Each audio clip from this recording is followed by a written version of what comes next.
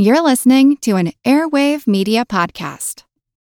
Hello, it is Ryan, and I was on a flight the other day playing one of my favorite social spin slot games on ChumbaCasino.com. I looked over at the person sitting next to me, and you know what they were doing? They were also playing Chumba Casino. Coincidence? I think not. Everybody's loving having fun with it. Chumba Casino is home to hundreds of casino-style games that you can play for free anytime, anywhere, even at 30,000 feet. So sign up now at ChumbaCasino.com to claim your free welcome bonus. That's ChumbaCasino.com and live the Chumba life. No purchase necessary. VGW. Void where prohibited by law. See terms and conditions. 18+.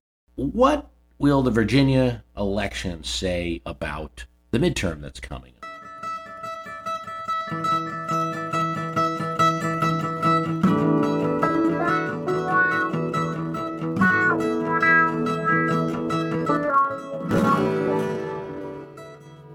I've been writing quite a bit on Quora.com. I'm over there, and if you're on Quora, you can follow me, and it's a place where people ask questions. One question was, what will the Virginia election say about the midterm that's coming up? So I always point out that there are two off-year elections, Virginia and New Jersey. They're the gubernatorial elections that always seem to come the year after the presidential, and they're read extensively. They have been for years. Jim Florio was a candidate who ran for governor in 1981. He later became governor, traipsing across New Jersey, complaining about President Reagan, so much that his opponent, Tom Kean, used it to his advantage, pointing out that he wasn't the president. And why was Florio campaigning against a guy in the White House when he's supposed to be running for governor of New Jersey? So Terry McAuliffe won a very narrow victory, the first for Virginia, where a gubernatorial election was won in Virginia by the party that was in the White House in 36 years. What does it mean? Here's where the dual New Jersey-Virginia off-year trend comes in. See, it might have meant more if a Democrat cleaned up in New Jersey and in Virginia at the same time. Then you might have had this kind of headline, oh, good news for the White House. But that didn't happen. Chris Christie won the governorship of New Jersey in a landslide. So the PR impact of Terry McAuliffe's win in Virginia was muted by the New Jersey results and by the close win. But should they be watching that McAuliffe win? This is not scientific, but it's possible it could mean something. We look at Virginia elections versus midterm results. So 1981, Chuck Robb wins, Virginia governor. It's a big win for Democrats in 1982. There you have it. 1985, Gerald Bales wins the governorship of Virginia. It's a big win for Democrats in the 1986 midterms the next year. 1989, Doug Wilder wins in Virginia. Democrats win in the 1990 elections. In 1993, George Allen wins the governorship of Virginia, and Republicans win the 1994 midterms. So far, it's matched up. Party that wins the Virginia governorship has a win in the midterms. 1997, Jim Gilmore wins the governorship of Virginia. He's a Republican, and Democrats gain 5 seats in the 1998 midterms. Now, that was the year of the Clinton impeachment. There was a backlash. 2001, Mark Warner, a Democrat, wins. But we think that maybe following this trend, that in 2002 there'll be a big win for the Democrats in the midterms. But no, Republicans crushed Democrats in the 2002 midterms. That's an errant result. But then in 2005 and 2009, you have conformance to this theory. Tim Kaine, Virginia governor, wins. He's a Democrat. Democrats win the 2006 election. 2009, Bob McDonnell wins. He's a Republican. Republicans win the 2010 midterms. So from 1981 to 2009, you have a pretty good stretch there of only 2 results against the theory. So maybe McAuliffe means something. Doesn't work as good in New Jersey. The 8 elections between 1981 and 2009, it's split. Half the time it predicts the midterm, half the time it doesn't. The Virginia gubernatorial result does speak volumes about where the state goes in 2016. Does it remain competitive, or has it leaned more blue than purple? Is it a serious GOP target in 2016? I think it depends on who they run. The state has certainly been put more in the blue column in presidential races. McAuliffe's win is not convincing because it was so close. So I think it's still competitive, not something that the GOP can count on like they used to. Another question on Quora. How did we come to have these quasi-legal entities known as states? Not as strong as a federal government, but still with power. How did the United States transform from colonies to states? Why didn't they just form different states when they declared independence? This is an interesting question. And in answering it, I could tell you about how Portland, Oregon should be in Connecticut. Why King Charles is still hurting a group of Americans. How one of the 13 states was not settled by Englishmen. And why Dutch pride created 2 states. Really, I can answer, though, with one word. The reason the colonies mostly maintained their borders is charters. Charters, my friend. Oh, the perils of a king in a country with a parliament with real power. Never enough say for the king, never enough money. So you trade it. Give rich or powerful people things, and they give you money, armies or other assistance, and cheap, abundant New World land. Land where you were never going to make a royal visit. Why not give it up? Land for kingly assistance in the area that matters. Or are you a king that simply needs to get rid of some troublesome religious fanatics? Give them a spot in the New World and be rid of some rousers. So, for the Brits, colonization was regulated through various charters and permissions. The land in America remained British land, but the charters were strong, and a kingly charter gave the people who had been issued it real power. Sometimes it allowed colonists to form their own governments. The charters said who was in charge, what the borders were. Some cases they protected religious liberty, freedom of commerce. So you have 13 very different countries. If you were from Virginia, your country, by the way, was Virginia. Just ask Peter Jefferson, father of Thomas. That's how he referred to it, as did many others. Your colony was your country. The colonies were very different. In fact, they almost had little to do with each other and sometimes fought. Maryland had Catholics. New York had rich Dutch families. Pennsylvania had Quakers. Delaware had Dutch families and Swedes who agreed on one thing. They'd rather be separate from Pennsylvania. For a while, they were lower counties of Pennsylvania's colony. Then they got a charter of their own and became a state.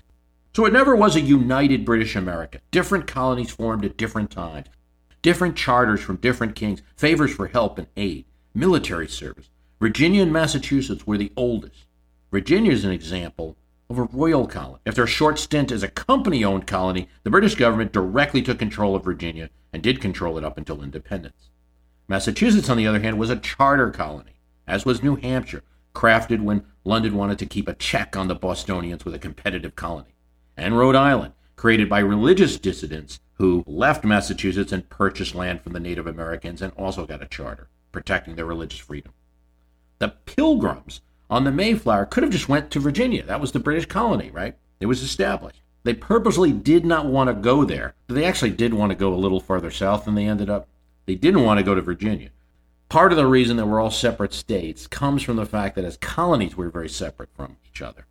New York, a world prize of a trading post, the island at the center of the world, with an unlimited supply of oysters and other goods, was taken from the Dutch by the British, then taken back by the Dutch, and then taken again by the British. But many of the wealthy Dutch families remained, and you have, the Vanderbilts, for instance, the Rockefellers. South Carolina, for instance, was not a colony from England, not England proper.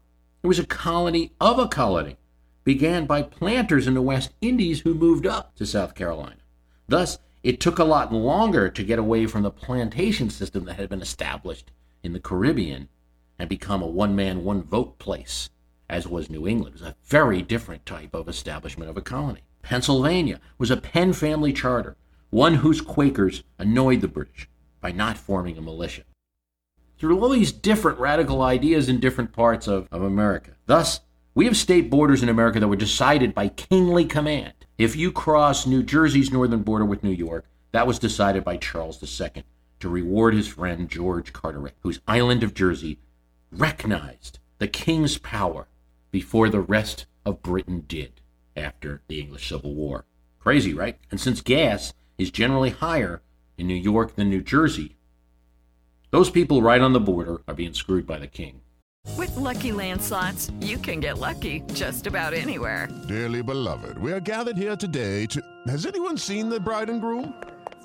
Sorry, we're here. We were getting lucky in the limo and we lost track of time. No, Lucky Land Casino, with cash prizes that add up quicker than a guest registry. In that case, I pronounce you lucky. Play for free at LuckyLandSlots.com. Daily bonuses are waiting. No purchase necessary. Void where prohibited by law. 18+. Terms and conditions apply. See website for details. Want to learn how you can make smarter decisions with your money? Well, I've got the podcast for you. I'm Sean Piles, and I host NerdWallet's Smart Money Podcast. On our show, we help listeners like you make the most of your finances. I sit down with NerdWallet's team of nerds, personal finance experts in credit cards, banking, investing, and more. We answer your real-world money questions and break down the latest personal finance news. The nerds will give you the clarity you need by cutting through the clutter and misinformation in today's world of personal finance. We don't promote get-rich-quick schemes or hype unrealistic side hustles. Instead, we offer practical knowledge that you can apply in your everyday life. You'll learn about strategies to help you build your wealth, invest wisely, shop for financial products, and plan for major life events. And you'll walk away with the confidence you need to ensure that your money is always working as hard as you are. So turn to the nerds to answer your real-world money questions and get insights that can help you make the smartest financial decisions for your life. Listen to NerdWallet's Smart Money Podcast wherever you get your podcasts. When the independence movement triumphed, state governments, or at least conventions, were formed in the colonies. They took over the colony jurisdiction, and they had the same respect for borders as did the colonies. Western borders were somewhat contested, as Connecticut claimed everything out into the Pacific. So if you're in Oregon, you're really in Connecticut. So strong, though, was the remaining power of charters that in Maryland, the convention let the proprietary governor stay without any power up until June 1776. You had a state still with a governor appointed by the king. In Philadelphia, the proprietary charter remained in effect, and a May 1776 contest was held for that proprietary government's legislature to get control of it, with one side seeking to use the charter government as a mechanism to declare independence, the other for reconciliation with England. And when John Dickinson's political party, the one that wanted peace with England, though still insist on American liberties, won control of Pennsylvania, only then did the independence faction who didn't win the election, only then did they get radical, take to the streets, form a convention, and dissolve the charter. Before that, they still wanted to use the charter for purposes of political power. Standing. So charters were powerful. There was never a chance for equal-sized states from these 13 colonies. The size of states caused a bunch of problems at the Constitutional Convention. But a form of that thinking existed in future states. So as the country formed states westward, the government tried to keep the new states smallish and even. Look at Tennessee and Kentucky, Alabama and Mississippi, Illinois and Indiana. They tried to keep them to similar size shapes and not too big. They couldn't control Texas and California. Texas came from another country. It was the Republic of Texas. California, though it was United States territory as a result of the Mexican War, settlers had gone out there. It wasn't quite under federal government control, and some of the settlers were talking about independence, talking about joining with another country, Spain, Russia. It was a tricky situation.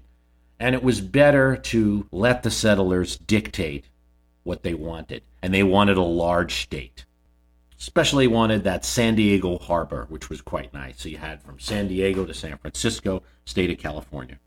But in other states, the Congress did try to keep them small and equal. So in a perfect world, not saying why we can't change, why not just start over and make 50 equal districts of the United States? Well, so change the South Dakota to Federal District 18 or something like that, okay? But despite complaints in U.S. politics about Washington, which are fierce, the fact is that control over many aspects of daily life are reserved to the states: education, highways, policing, much of healthcare. Residents of Indiana vote for their state senators and their governor.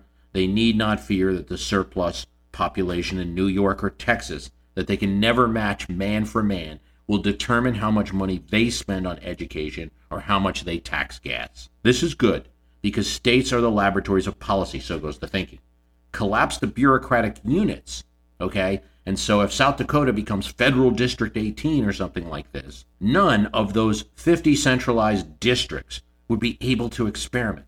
Even if they're free to do so by some kind of legislation in the Constitution, they'd be discouraged to anger the money dolers in the central government. So, and I know what many are thinking listening to this, well, some of this goes on already, because it is true, money can be given by the U.S. Congress with conditions. Dole v. South Dakota in 1986 made this so. Congress can attach strings, in this case, to a highway funding bill, making the age 21. So if you take the road money, you have to make your drinking age 21. But you still have the experimentation. Louisiana, for instance, didn't take the money. I can remember riding to a swamp boat tour from New Orleans and that seat hurting a bit with all the bumps and cracks in the road. But, life is good for 19-year-olds there.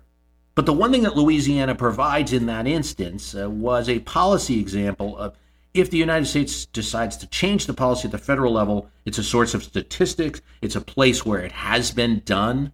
Absent these policy mavericks that states once in a while can be, you'd never know if the central government policy was right or wrong if we could survive without it. Plus, in theory, the states give you choices of where you can go and what would you like. Do you want a state that taxes your car? Do you want a state that taxes your house? Do you want a state that has no income tax, etc.? Citizens can choose where they want to live, for the most part, and policymakers have a source of data. And states aren't going to get punished for being policy rebels. So I think the states are an important part of the federal government, and they remain so. It's not just an antiquated system, and I'm not ready to give up on states. We talked a bit about Charles II. Now, Charles II is the son of Charles I, Charles Stuart. Great podcast out, Revolutions by Mike Duncan. I've been listening to it. I think it's a fascinating subject for me, more fascinating than Rome, because I tend to follow the American politics, and British politics are the root of American politics.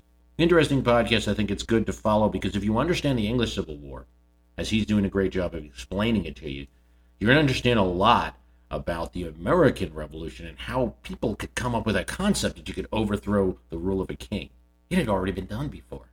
And then it also feeds into understanding Charles II, his reign when the monarchy was restored after Cromwell's death and the defeat of the English Republic. That some of what's going on in the New World is rewards for the people who helped him in the restoration.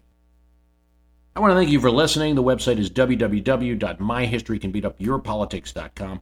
Archive is there, $25.99. You get all the episodes from the past. We've talked about a lot of history and politics. If you do like the program, please tell someone about it. I'm available on Twitter at myhist, MYHIST. Thanks for listening. As a longtime foreign correspondent, I've worked in lots of places, but nowhere as important to the world as China. I'm Jane Perlez, former Beijing bureau chief for the New York Times. Join me on my new podcast, Face Off, U.S. versus China, where I'll take you behind the scenes in the tumultuous U.S.-China relationship. Find Face Off wherever you get your podcasts.